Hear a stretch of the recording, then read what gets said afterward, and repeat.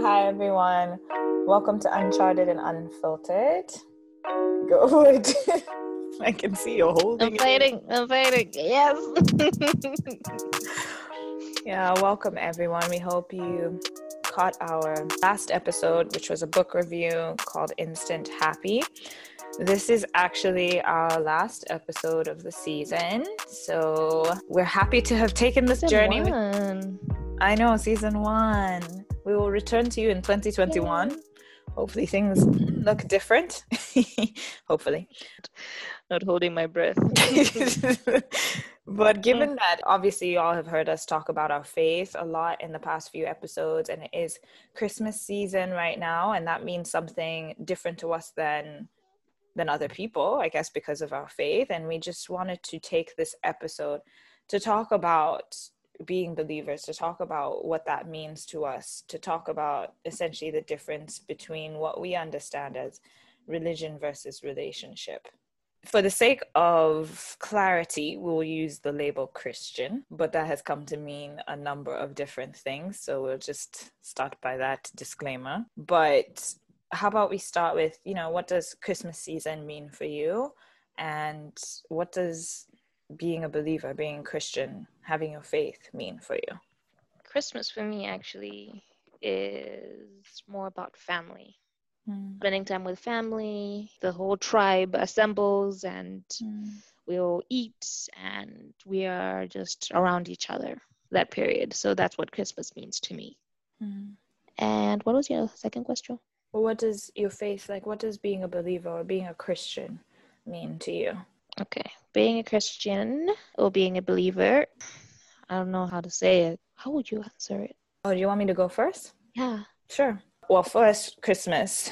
I love just Christmas carols. I love the Christmassy, remember the Christmas story, and you see the nativity story play out, which essentially, the Hallmark movies. I don't like Hallmark movies, actually. I'm gonna miss on that one. I love Home Alone though, and I'm trying to create a tradition around watching Home Alone every year. It hasn't worked out yet. No one has jumped on this, but yeah, no. I think I'm gonna make it. Maybe when I have kids, it'll be something. Who knows? I just want something I want something that repeats every year. I never had that. I never had I like Home Alone. Yeah, don't come at me and my tradition. It's my tradition. Go on. Something about decorating the tree, or I don't know, praying together the night before. I just want something that my nuclear family, when I have a family, something that we do that my children remember was done. Hopefully something that is family oriented, but something that's also faith oriented too. But honestly, Christmas has been all over for me for the past few years, just because of moving to different places. So I've never really connected it to one idea. I've never connected it to it's family, because sometimes I wasn't with family, and now this year I'm not with family. So it's just meant creating a home. I think creating a safe space or place around this time, especially for those who can't connect with their loved ones. It's COVID, maybe some people can't fly back. Prior to COVID, it was just because I just couldn't go home, or I didn't have funds, or I went somewhere else. But I think it's about just creating that home for you, creating that homey feeling, celebrating for yourself. If that's getting the little tree, decorating it, then that's fine. Finding ways that you don't have to feel alone. I think that's what Christmas has been for me, just making sure I'm not feeling lonely, and that I surround myself with friends that are close to me, or dinners or something that makes it enjoyable. What it means to be Christian. What it means to be a believer. Yeah, so I found that I've started saying Christian less lately, because so many people say they're Christian. And I mean, their journey is their journey. But I'm like, you and me, we don't seem so similar. He's their journey is their journey. Is your Jesus my Jesus? Or...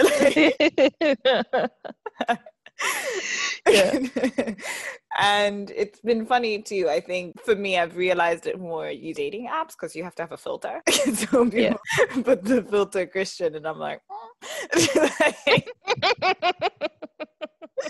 Yeah, man. I've seen some interesting things. Some raps of people calling themselves God, but then they've still got the filter. I've also had people ask me, are you like Christian or Christian? Like, what does that mean? Yeah, the Shadisa was like, oh wow, we're denoting it with a double thing. And I've had people ask me if I'm an evangelist or a pastor because I've said that I lead a small group and, I serve in church. Yeah. So I think, yeah. So there's definitely different misconceptions or understanding around what it is. But I think for me, it's meant having faith, I guess, having faith and believing. I would say I gave my life to Christ at 7. And I think I had a good understanding of it then. Although some people disagree and say kids can't, I believe they can. And I think for me, it's just understanding the love of God and living out my life in response to that love. I think that's what being Christian means to me. It's living out my life to know better, to do better because of the love God has for me and had for me first, like because of his son dying on the cross and being sent for the forgiveness of sins. I want to extend that grace and that love to other people. I want to extend that forgiveness to other people. So for me, I don't think it's limited to, a four-walled building or certain doctrines or practices. I think it's amazing to go to church. I love to serve. I gain a lot from serving and being a part of the community. I gain a lot from praying and hearing from God. I gain a lot from reading the word and studying the word and reading it with other people and gaining insights from other people. But that's not what it is for me. Like, it's not just going to church on Sunday and sitting and getting sermon and then leading a life group and then, yay, I'm Christian. Like, I've ticked all the boxes. It's the relationship aspect in the same way that I have one with you and I'm able to talk to you and share with you, cry with you, laugh with you, and learn from you. I have that with God. And then the other things are just helpful. They just pour into that, which I guess would be similar to flying to South Africa to see you, or I'm not sure what that would look like in a regular relationship, like what that structure would look like. But I guess it's just, I don't know, I guess hearing from other people about you, for example. Yeah, it's not a must for us to have a relationship, but it does help to have one. And then it's not dependent on those things. Because I think when I make it, or other people make it dependent on other things, then it becomes religion. Or when it becomes you're missing the bar, therefore you're not Christian, then I think that also becomes about religion as well. Like, if you don't look like me and talk like me and sound like me, then you're not Christian. You're not Christian, the double. Okay. To me, it's, I guess, having a purpose and finding that purpose in God. I feel like there is no other way to go, to live without God. I would say that I grew up in a Christian household. My mom was on fire for God. She dragged me to all these prayer meetings and I was there the entire day. And, women's aglow things. I went there for the snacks. But anyway, that's all I've known, and it's not that because, that's what I was exposed to, then obviously that is what I would end up believing. But it was finding God for myself when I was a teenager. And for me, it's, basically having a relationship. I think it's having a relationship with someone that has like the greatest intentions for you and he knows the plan that he has. It's one of those where I look at my daughter and I want the best for her, but ultimately it's her decision how she decides to live. But being there for her and being like, okay, fine, I can give you the tools to actually be the best that you can be. I will try to send you to the best school. And then she'll be like, I don't want to go to school. And I'm like, okay, fine, then what do you want to do? And I feel like it's that, having a relationship with somebody that just wants nothing and wants to give you everything and wants you to be the best you. And having that kind of a relationship is amazeballs. It's so strange. How do you know it's not what you were exposed to that made you make the decision? Because you said that that's not the reason, but how do you know that? Okay, because I got to a certain age where my mom said, I'm no longer going to force you to come to church with me and it's up to you. And I was like, yes, I don't have to wake up early. I'm like, I can sleep in on a Sunday. Yeah, exactly. And it was also going to boarding school. And basically, you're your own person. Yeah. I was 11 years old when I first went to boarding school. And then actually, it It was my mom dying and then seeing my dad go to church every single Sunday and not dragging us with him, but I don't know how to describe it. It was more of like you found God. Like I think it was seeing that change in my dad, and it was more of a fascination of, okay, people talk about this God. What is it all about? Okay, so it's difficult to explain to somebody that hasn't met God or answered the call of God. So it's very, very difficult for me to put in words, but I'm going to try, and I'm not articulate. Anyway, but it's a feeling of feeling lost, not knowing, like, okay, fine, what do I want to do? Or I could say it almost feels like not sure about where your life is going and why you're even here, why you're even alive.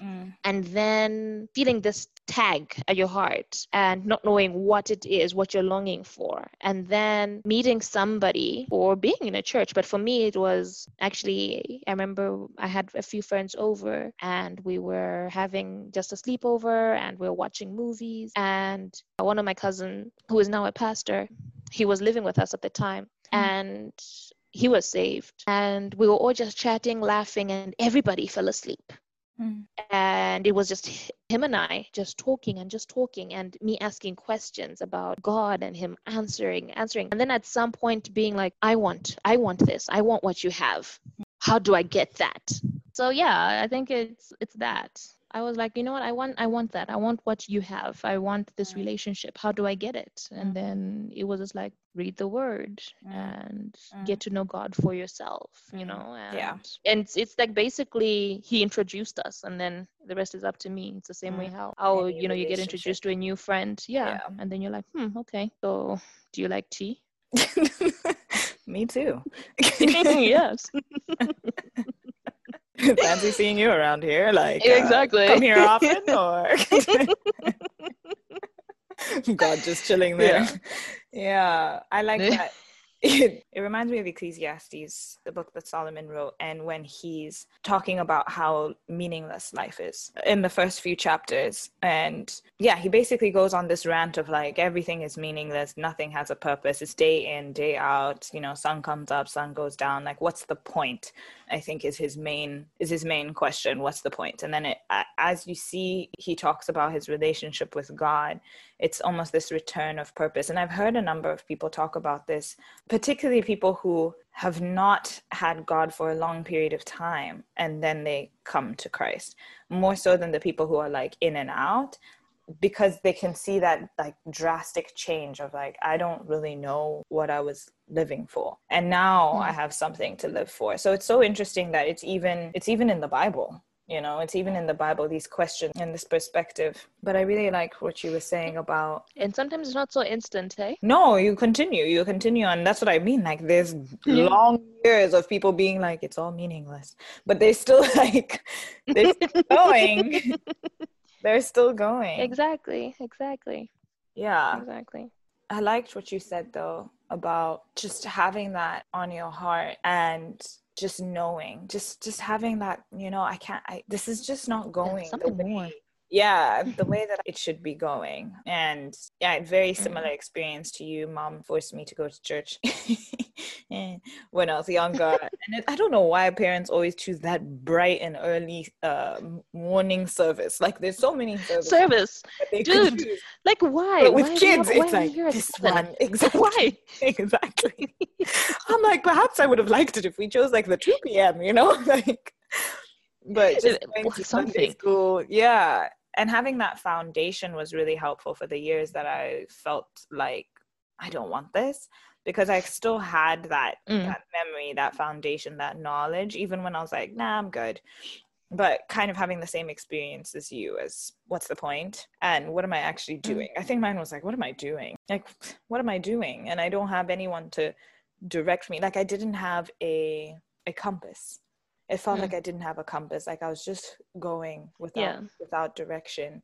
And something that my life group members asked me a year ago was, if somebody asks you to prove that God exists, what would you do? And I was telling them, I can't base it on tangible. I can't base it on saying, in the word. I mean, I could. There's a lot of people that do historically say, the Bible's the oldest book. There's a lot of things that line up with history, a lot of things that they describe in the Bible. If you actually go and do the work in it, even when they're describing certain processes like the crucifixion and the ribs and just how he was hanging on the cross, like how all of those fit in biologically, the vinegar, the blood pouring out a certain side. So there's plenty of scholars that can kind of base the argument historically or base it scientifically or philosophically. There's Ravi Zacharias, who also explains things quite well. So I try not to say like it's not explainable, because it is. I just don't have the words to do so academically. So for me, when I was talking to them, I was saying it's just a personal encounter. Even if I were to base it on historical or science or philosophical facts, you could still refute those. You could still have way more knowledge than I do, and then we'd be at point A. But something that can't be denied is my personal experience and my personal encounter with God, and how my life has changed as a result of him being in it. And just the way that I look at certain situations, the way I look at people or treat people, forgiveness. I think understanding of certain things, which honestly have been coming up in different practices or self-development books now. Mindfulness, changing, like meditation, all of these things go back. They're in the word. It's not this surprising new phenomenon of like meditate. He says, meditate on the word day and night. He says, renew your mind and be transformed by the renewing of your mind. He says, take captive your thoughts. So these things of you are in control of your thoughts and emotion. Intuition, people talk about intuition, like the Holy Spirit. So many things go back to everything that's coming up in self-development or self-talk or professional development talks. They're there. We're already learning those principles, or have the opportunity to do so, and have a relationship with someone and feel the power to do so, like not feel so stuck.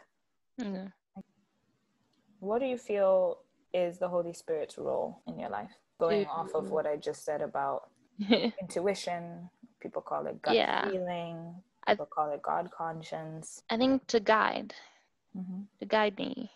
And I would also like to think to protect, but not like as in, like protect me from getting mugged or things like that. But but like to protect me from, let's say, toxic people, toxic environments and things that could break me. Let me say that. So to me, I think the Holy Spirit's role in my life is just guidance, to feel when something isn't right, to be convicted when I've done something wrong and when I need to apologize. As you said, it's like a gut feeling, but I would like to believe it's like the direction from the Holy Spirit where you get convicted to apologize. And then you're like, and also just hold my tongue when I feel like I need to lash out or say something. And basically to guide me on right timing to have a certain conversation. If I'm upset and I was PMSing and my husband did something silly and my initial reaction is to act out, but the Holy Spirit will be like, shut up, let's see if you still feel the same tomorrow. And then tomorrow comes and I'm just like, what, that was nothing, that was absolutely nothing. And if I am a little upset about it, and then I'll still bring it up, and I'll be like, okay, but then I'm able to bring it up in a more, loving way. Yeah, a loving way, and to get my message across. Cut that. Okay, to get my message across so that I'm heard. You don't want my message across. Oh, I'm leaving it. I'm leaving it. Yes, we left the last time when I said at your heart. I said you we are playing. You don't remember the episode where I said we are playing. I do remember, but then yeah, exactly. I do remember, but then you were just like no, I left it in. People must know. Yes. Anyway, English is Malawi still comes out. Hey, dude, it is strong. It is strong. Bless you. How do you tell the difference, though, between Holy Spirit and your own conscience? How do I tell the difference? That's actually a very good question. Okay, I think if I'm upset, my conscience it's a lot more aggressive, Okay. Yeah, it's a lot more aggressive. It's more it's usually in like an attack, or I get very defensive, and in my defensiveness I get very aggro. Okay. And how I know it's a spirit, it's a lot more gentle. I will try to counteract whatever the Holy Spirit brings up. You know, be like, treat this with kindness, and I'll be like, hell no, they were rude. They were rude. They shouldn't do that. So that is usually how I will know the difference. Or yeah, sometimes it's more of like if somebody's going through something, or it's that reminder of, have you checked in on Jules lately? From nowhere. And I'm like, no. And you know, my consciousness want to bring up food. We're like, we haven't had breakfast, you know, like, oh, remember that croissant we had the other day? Always, you know, in relation but then, to food. Yeah. always. Yeah, so how I know it's a spirit is, it'll bring up just people in my heart. And then if I ignore it, or if I get caught up with things like the house cleaning, or I just want some downtime, and I'm like, I'll check in on them later. And then only to find out 2 weeks down the line, they were going through something or needed someone to talk to. And then I'm just like, oh, snap. I was actually meant to check in on you 2 weeks ago. Yeah. So, it's that silent voice that's always there. It's always there. And as, cliche or unbelievable as this might sound, and my phone is off and I can't GPS, and I'm just like, how the hell am I going to get home? I'm just like, okay, fine. Holy Spirit, are we going right or are we going left? And then it's like left. And you'll be surprised how many times I've gotten home. Yeah. With no GPS, and I've made it home. That's Panicking. A ball of panic, but I make it home. I'm just like, oh my gosh, I'm going to get stolen. But ain't nobody want to steal you. I'm like, okay, fine. Left, I should go left. Okay, fine, I'm going left. Be returned swiftly. Yeah. They would return me. How do you know the difference? I think you described it really well. Something that I've begun learning, and I've said this to you before, which reminds me of the verse in the Bible that says, do not quench the Holy Spirit. And I believe in the past years, honestly, I did. And the meaning of that verse is basically to stifle the promptings of the Holy Spirit, like to stifle that inner voice, to stifle that intuition, if people want to call it. And the more you do that, I think the less clear. There's a bit of white noise, let me say, the more you ignore it. But when you start to foster it and listen, let me speak about myself, when I start to foster and listen to it, even in the small things, like you mentioned, checking up on people. Sometimes I'll have that, you need to pray for this person or ask this person. And sometimes it's rather odd, like ask this person this question. And it makes no sense. But if I do it and that person responds, ask this person about their health. And I'm like, hope everything's going well. And then they're like, oh yeah, I'm feeling much better now. And I'm like, hey? Yeah. and it's crazy because I still get surprised. I'm like, talking about that. Like, whoa. That's crazy. Like, it's on point. I had no idea something was wrong, but I still followed it. And sometimes it's kind of like you said, it often goes opposite to what I feel like doing. So if it comes to forgiveness or having a conversation with somebody that's difficult, or loving someone that's difficult to love, it will go against what I want to do. It often, they say, like, to respond to situations rather than react. And I think the Holy Spirit allows me to respond to situations. When my initial thing will be, I'm going to say something shady, or like, I'm going to ignore you. You will suffer. Like, the Holy Spirit's there like, sis, like, or calm down. Like bringing that voice of reason, like, or you could. And oftentimes it will get stronger the more I try to push against it.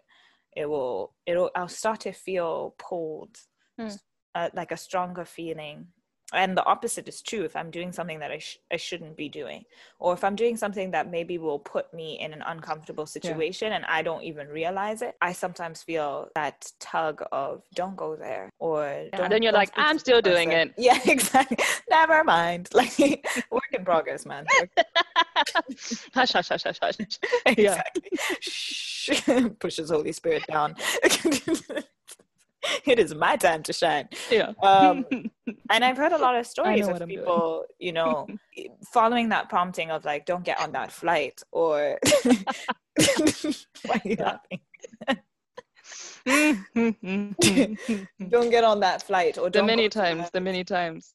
Yeah. And I mean, for me, it hasn't, I've gone, and I'd say maybe not the most detrimental things have happened, but I've heard of people who have chosen not to, and they've missed out on things that could have put them in real danger. Like, oh, don't catch the flight and then the plane crashes, or don't go to that party, something terrible happens there. And sometimes, Holy Spirit is MVP. Sometimes it's just to avoid drama. Like, don't go to that place. And then I decide not to. In fact, actually, a tangible example here is about 4 months ago, there was a picnic happening. Someone was hosting a picnic in the park, and they had invited a number of people. It was going to be a vibe, quite a few people going. It was still in the middle of COVID, but the first wave had just come to an end. So they were letting people hang out again. And someone asked me to go with them. They're like, oh, I'm getting ready, let's head out. And I don't know. I just felt, no, I don't want to go. I don't really have a reason for not going, but I don't want to go. So I ended up just telling the person, you know what, I'd rather stay at home. And then a week later, all of these people, everybody had the COVID. Yeah, they were called by the health and safety people and told that someone had COVID at that picnic. So they all had to isolate, and they had to do tracing. Where have you all been? Who were you in contact with? Some people were really nervous. I still know friends who are still scarred from that, and they're like, I'm not going to anything anymore. And it was so funny because I was like, oh, wow, it was just one simple decision, and it didn't really mean anything to me at the time. So I think about that, and I think about all of the things that I don't know. There's so many things that I don't know I would have missed. You know what I mean? There's some things I don't go to, I don't say, I don't become friends with certain people, I don't go to certain spaces, and I don't know what I'm missing. And I'd rather, at this point in my life, I'd rather not find out. Like, at this point in my life, I'm happy to just follow the Holy Spirit. I feel like it's fine. Because there's a fight. I think at the beginning of your Christian journey, there's still that fight of, either there's the disbelief it's okay for me to go. It's okay. Yeah. Is it Holy Spirit? So... Yeah, and I think the more you do start to listen to the Holy Spirit and obey, I guess, I think the clearer you're able to hear the Holy Spirit and actually know that it is the Holy Spirit. Exactly. Yeah.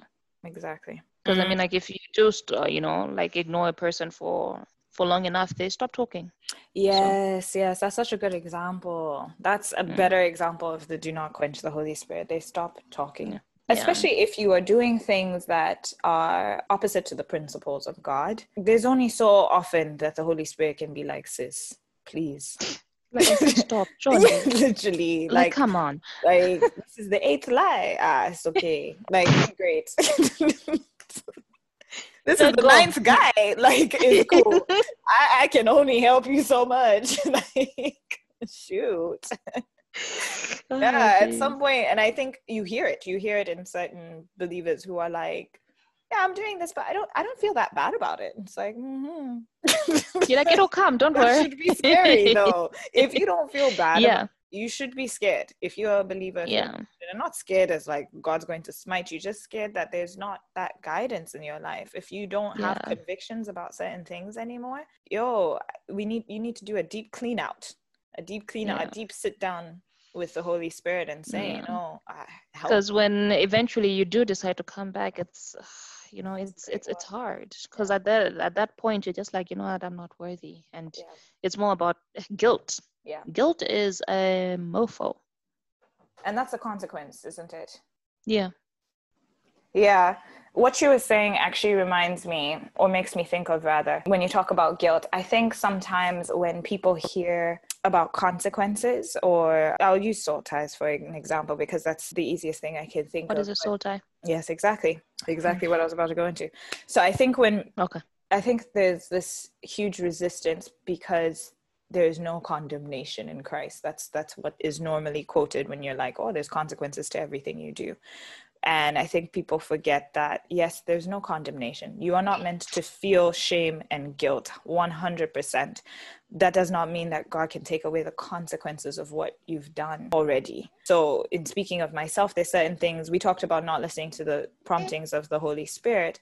There's certain consequences I face when I choose not to listen to him. That doesn't mean he condemns me for not listening to him, but it's just the fact of the matter that I have gone to certain spaces and I have had my heart broken. I have felt unsafe in certain spaces. I have had less than fortunate experiences happen to me. And I think that's a part of soul ties. I believe your soul is, I'll try and explain it, is composed of what they say, emotions and thoughts, right? It's spirit, soul, and body. And I believe soul is emotions and thoughts. And so when they talk about soul ties, they're talking about every person that you sleep with, you connect to emotionally. And I think that's the soulish part of it. And you feel that in withdrawal symptoms, you feel that in, how to explain this, you feel that it's difficult, because what if someone comes back at you and be like, what about prostitutes? Do you think they have many soul ties? They feel these ties?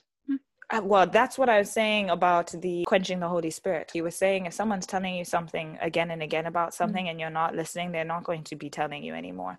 Which is why I mentioned, if you're not feeling conviction anymore, I don't think that's a thing to be celebrated. If I don't feel for something anymore, that's scary to me. So you think that you can sleep with somebody and actually not necessarily have a soul tie with them? Okay, so I think one part of soul tie is emotional. I think that's when you're trying to avoid them, when you're feeling heartbroken, when you feel drawn back to them even though they treated you badly. So these are normal things that people see past a breakup or past sleeping with someone, that people could say, yeah, that's natural. Of course, I would beg to say that it's not. It's unnatural to want to go back to someone who's been treating you like crap. But I think sex is really powerful. So I think there's a lot of things that we overlook. And I think that's part of the tie. I overlook certain things because I'm connected to you in that way. But I also think there's a spiritual aspect as well, in the sense that, and it's normally explained that whatever that person is carrying, there is a transfer. That is a more spiritual realm that I cannot exactly explain. So if people were to ask me for tangible evidence on this, I can't give it. But I do know that, there is said to be that transfer of spiritual baggage, of spiritual warfare when you sleep with somebody else that you're now holding. Do you think that that's why sometimes some people, you can sleep with somebody and then just feel like a heavy burden? Yeah. And just feel so shitty. Yeah. And then you do get others that, you feel great, you feel hyper and whatnot. Is it like, do you think you're just picking up whatever energy they had or? Yeah, that's what I agree with. People may disagree, people have different beliefs, but that's what I agree with. And I think that's it's not just common to Christianity. Someone actually sent me something in Buddhism, I believe it was. They sent me a little picture, a quote, and it said exactly the same thing, because Buddhism, and I believe there's something else that believes in energies, like body energies, and it had said the same thing, like you're connecting to someone and transferring energies. The way that it's been explained to me by mom is that you need to be careful what people are carrying in terms of like mental health things. So you were talking about just feeling really down sometimes when you've slept with someone. So the way that it's normally explained is that you transfer and begin to carry that other person's baggage, in a sense. And if that person has been with all those other people, then they're also carrying their emotional and spiritual. So when it comes back, it's like, uh-oh, like, there's a lot. But I do. That's how I would explain it. But I think, not to end on a doom and gloom, I think what's amazing about a relationship with God is that those can be broken. I believe that being a believer offers you the opportunity to ask for God's help, offers you the opportunity to ask for a restart, for help in dealing with the emotional baggage, for help in dealing with some spiritual things that you're tackling, and hopefully for help in restarting your journey. Because I'm not even speaking from someone who hasn't had those issues. So I'm thankful for the forgiveness, but I think the reason I understand the no condemnation is I'm not living in shame and guilt for the things that I've done in the past with other people. But I am dealing with, I think about, and you've spoken about this, but I think about like meeting my husband, and I want to not have comparison. I want to have that moment where I just share something with you alone and we discover each other and it's beautiful. And I don't want to have triggers. I think that's the more psychological term that they know, which we say is a soul tie. I don't want to have triggers that take me back to that person over there when you're not, that's not even you. You don't even deserve that. Yeah. That's my thought. Well, we really took this was just supposed to stay at religion versus relationship. Yeah, we went. Loses 20 followers. That is so true. It's okay. It's okay. Yeah, it's okay. It's fine. I guess we can end on, what do you think about the church? I know that that's a conversation that a lot of people have with me as a believer, like, oh, church is very judgmental, and there's a lot of people who have dropped out of the church. There's a lot of the anger against the push to give yourself until death in service and ignore your familial or relational aspects of your life. So there's a lot of people that are angry at the church. That is the four walls, not the church as an institution, but the four-walled building that a number of people have felt ostracized or pushed out or judged or driven to madness. What would you say to those people? Actually, I think that's a better thing, rather than just like, what are your thoughts? The people who are angry at the church. You said which ones? Other ones were you thinking about? No, it's a lot. You know, like how people feel different things towards the church. You know, you get those that don't believe that they have to go into a building every Sunday. You know, things like that. So I was just trying to figure out, like, okay, fine, which ones? Who am I talking to? Oh, okay. I see. Okay. Well, I think one and the same. There's a reason. There's a reason behind people not wanting to go in. Like, okay, let's start with, what do you believe about the church? That's probably the better thing to start with, the building. Okay. I believe that it's good for your soul to meet with other believers. So, yeah, I believe churches where you go and meet with other believers, you worship and pray together and fellowship together, and there is a certain, I guess I'll use the word energy, when you're all together. Yeah, you know, like when you're all together. It's different when you're praying alone, and then when you, even if it's just two people, it's difficult to describe, but how you feel and that connection to somebody who also believes in the same thing that you believe. Yeah, I feel like there is power in that. So how I feel about it is, like, I feel like it is important to meet with other believers. 1. 2, I do feel that there's certain churches that have become very religious, and in them being religious have kind of lost sight with what the Bible actually teaches. So you'll find that some churches will tell a sex worker that walks in, and back home they would go whisper and say, like, you know, this is not a place you should be in. And where they're supposed to go, the house of God is exactly the place they need to be. You know, and we have turned it into, I don't know, you know, there's certain churches where women aren't allowed to wear pants, and we're like, is that really the issue? You know, so so there's certain churches that, you know, it's mixed feelings, hey? But then also I think it's important that if you are trying to find a church where you can meet other believers and also just grow in your faith, it's okay if the first church you do visit does not work for you. You search. You know, you search until you find the one where it feels like home. Because I have gone to so many churches, and I've been like, you know what, no. Or even started off in a church and then eventually been like, yeah, no, in this season, the next season that God is trying to take me, this is not where I need to be. So I feel like church as the structure or as the people does change as well. So but then you do find like some fellow Christians would be like, oh, you know, you've left our church, and then they feel some sort of way, like as if, and then they're like, oh, you've gone to that other church, like, really? You know, and then you're like, hey, I'm being fed there, you know. I'm and then you get some people that thrive with churches that are very traditional. True. I think that's how we ended up with different denominations at the end of the day. Exactly. Different people thriving with different things. I like what you said about being fed. I think that would have been a key point in my answer, is that I believe it just gives you the avenue to be fed by what the pastor is teaching, to be fed by other believers, to be sharpened, to be challenged in our way of thinking. Oftentimes, if we're alone, you never know. You never know what you may come up with or believe or follow that could be problematic, that could be interpreted differently, especially because the Bible, it can be interpreted in so many different ways if you take a verse out of context. So I think especially for new believers, I would definitely say it will promote your growth in the right direction, and kind of, hopefully, if you're in the right church, give you the tools to be able to study the word in a way that is accurate, in a way that is contextual, And in a community of people who can pray with you, there's so much power in prayer and in people praying for one another. I do believe that church are the people and not the building. I think, though, that the building offers that space routinely for people to go to, and it just makes it easy to have that community. And there's so much that you learn in serving other people and in being the hands and feet of God, and in serving with the kids and serving on a different team. There's things that you learn about yourself and that you refine, you refine through being a part of a different team. So I understand what you were saying. I understand people's qualms with like, I don't really want to go there. There's no need for that. But I think there's good and bad in everything. And I think because of the calling of the church, I know it makes it a hard pill to swallow when it falls short. And I saw a post by Chantel Smith that actually spoke exactly on this. And I just wanted to end reading it. Yeah.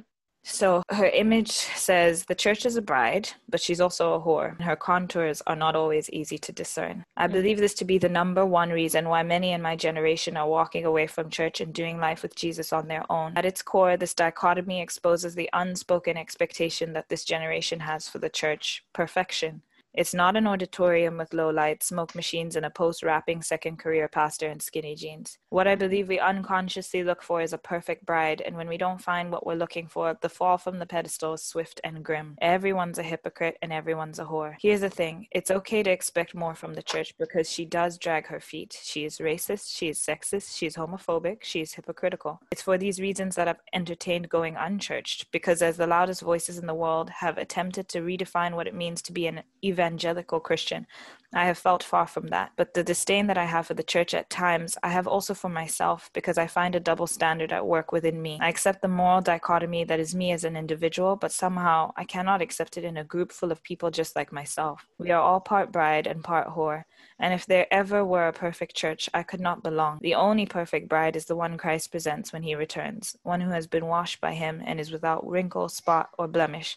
But again, he does the washing. So I've come to see that to expect perfection from her is unreasonable. After all, she is a bride made up of human parts. I can, however, expect more from her and be the more that I'm hoping and calling for. I want to normalize this dichotomy. That is, when you come to the church, you are indeed coming to a brothel, but you are also coming to a hospital and a center for healing. You will encounter liars, thieves, murderers, the broken, and those who gossip. But you will also encounter many who will say, "Come see a man. I sought the Lord and he answered me, and I was blind, but now I see." Yeah, that is perfect. Yeah. And I think that's the thing. I think people expect Christians or the church to be perfect. And you know how they'll talk and just like, please, the people that go there just whores. Or, they're just judgmental and whatnot. Yeah. Judgmental. You're like, yeah. We're not perfect, We're not people perfect, that are so, it's a hospital. We're going there to be fixed and to be better. Exactly. So you can't expect to find perfect people. Exactly. You're not perfect, so come through, make the Join circle us. bigger. Exactly that. There is no good Christian and bad Christian. We are all just trying to progress. And I think in the same way that we feel upset or defensive when people want to put us in a box of like, "Oh, I can't believe you did that. I thought you were Christian." Like, yeah. In the same exactly. You're like, hey, building. You're like, I already feel bad. Don't say that. The Holy Spirit is convicting me. Like, yeah. So I think to put on an entire building is also problematic. I think we need a little bit more grace for people, a little bit more grace for the church. So given that this is such a hot and complicated topic, we hope that you all give us grace in that there may be some things that we said that do not rub you well, or there may be some things that we said that do not actually fit into biblical principles, perhaps. We don't know everything. We only know our experiences and we're only explaining from there. And we want to share our faith, and our faith is part of who we are. And that's why it comes out in a lot of our episodes, and we want to stay true to our identities in that. So we hope you learn from what we have said, but take it with a grain of salt, because it's obviously not perfect, and a little bit of grace for the rest. But if you'd like to share with us about your own beliefs, we're open to hearing your stories as well, how you came to believe what you believe, if you believe in anything. We're also open to hear if you don't believe in anything. We're curious. How has life been for you? How do you go about your day to day? So let us know through our form. or you can shoot us a comment on Uncharted Unfiltered Instagram or through our Facebook page, Uncharted Unfiltered. And we'll see you next year. Happy New Year!